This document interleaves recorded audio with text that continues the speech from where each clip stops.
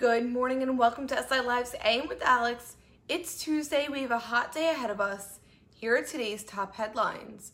According to a new study published by researchers at Duke University, not all masks carry the same effectiveness when trying to limit or stop the spread of the coronavirus.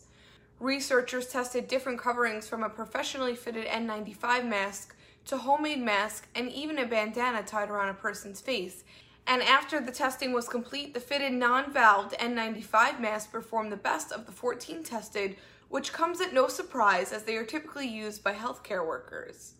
Check out reporter Kristen Dalton's latest article to see how the other types of masks ranked.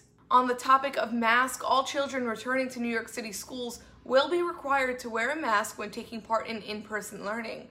School officials are urging parents to make their child comfortable with wearing a mask before returning to school. Preparing children for the new normal in school means practicing mask wearing and educating them on the importance of covering their face throughout the school day.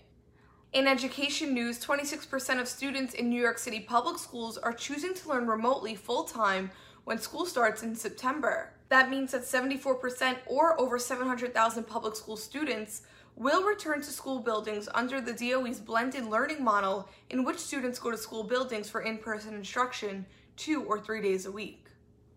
School Chancellor Richard Carranza said, "For us, health and safety leads the way, always, first and foremost. Our vision for the fall is a safe, strong, and supportive learning environment and an excellent education for every one of our students." In sports, Staten Island native Santo Curatolo is set for an MMA title fight ahead of potentially inking a UFC contract under UFC President Dana White.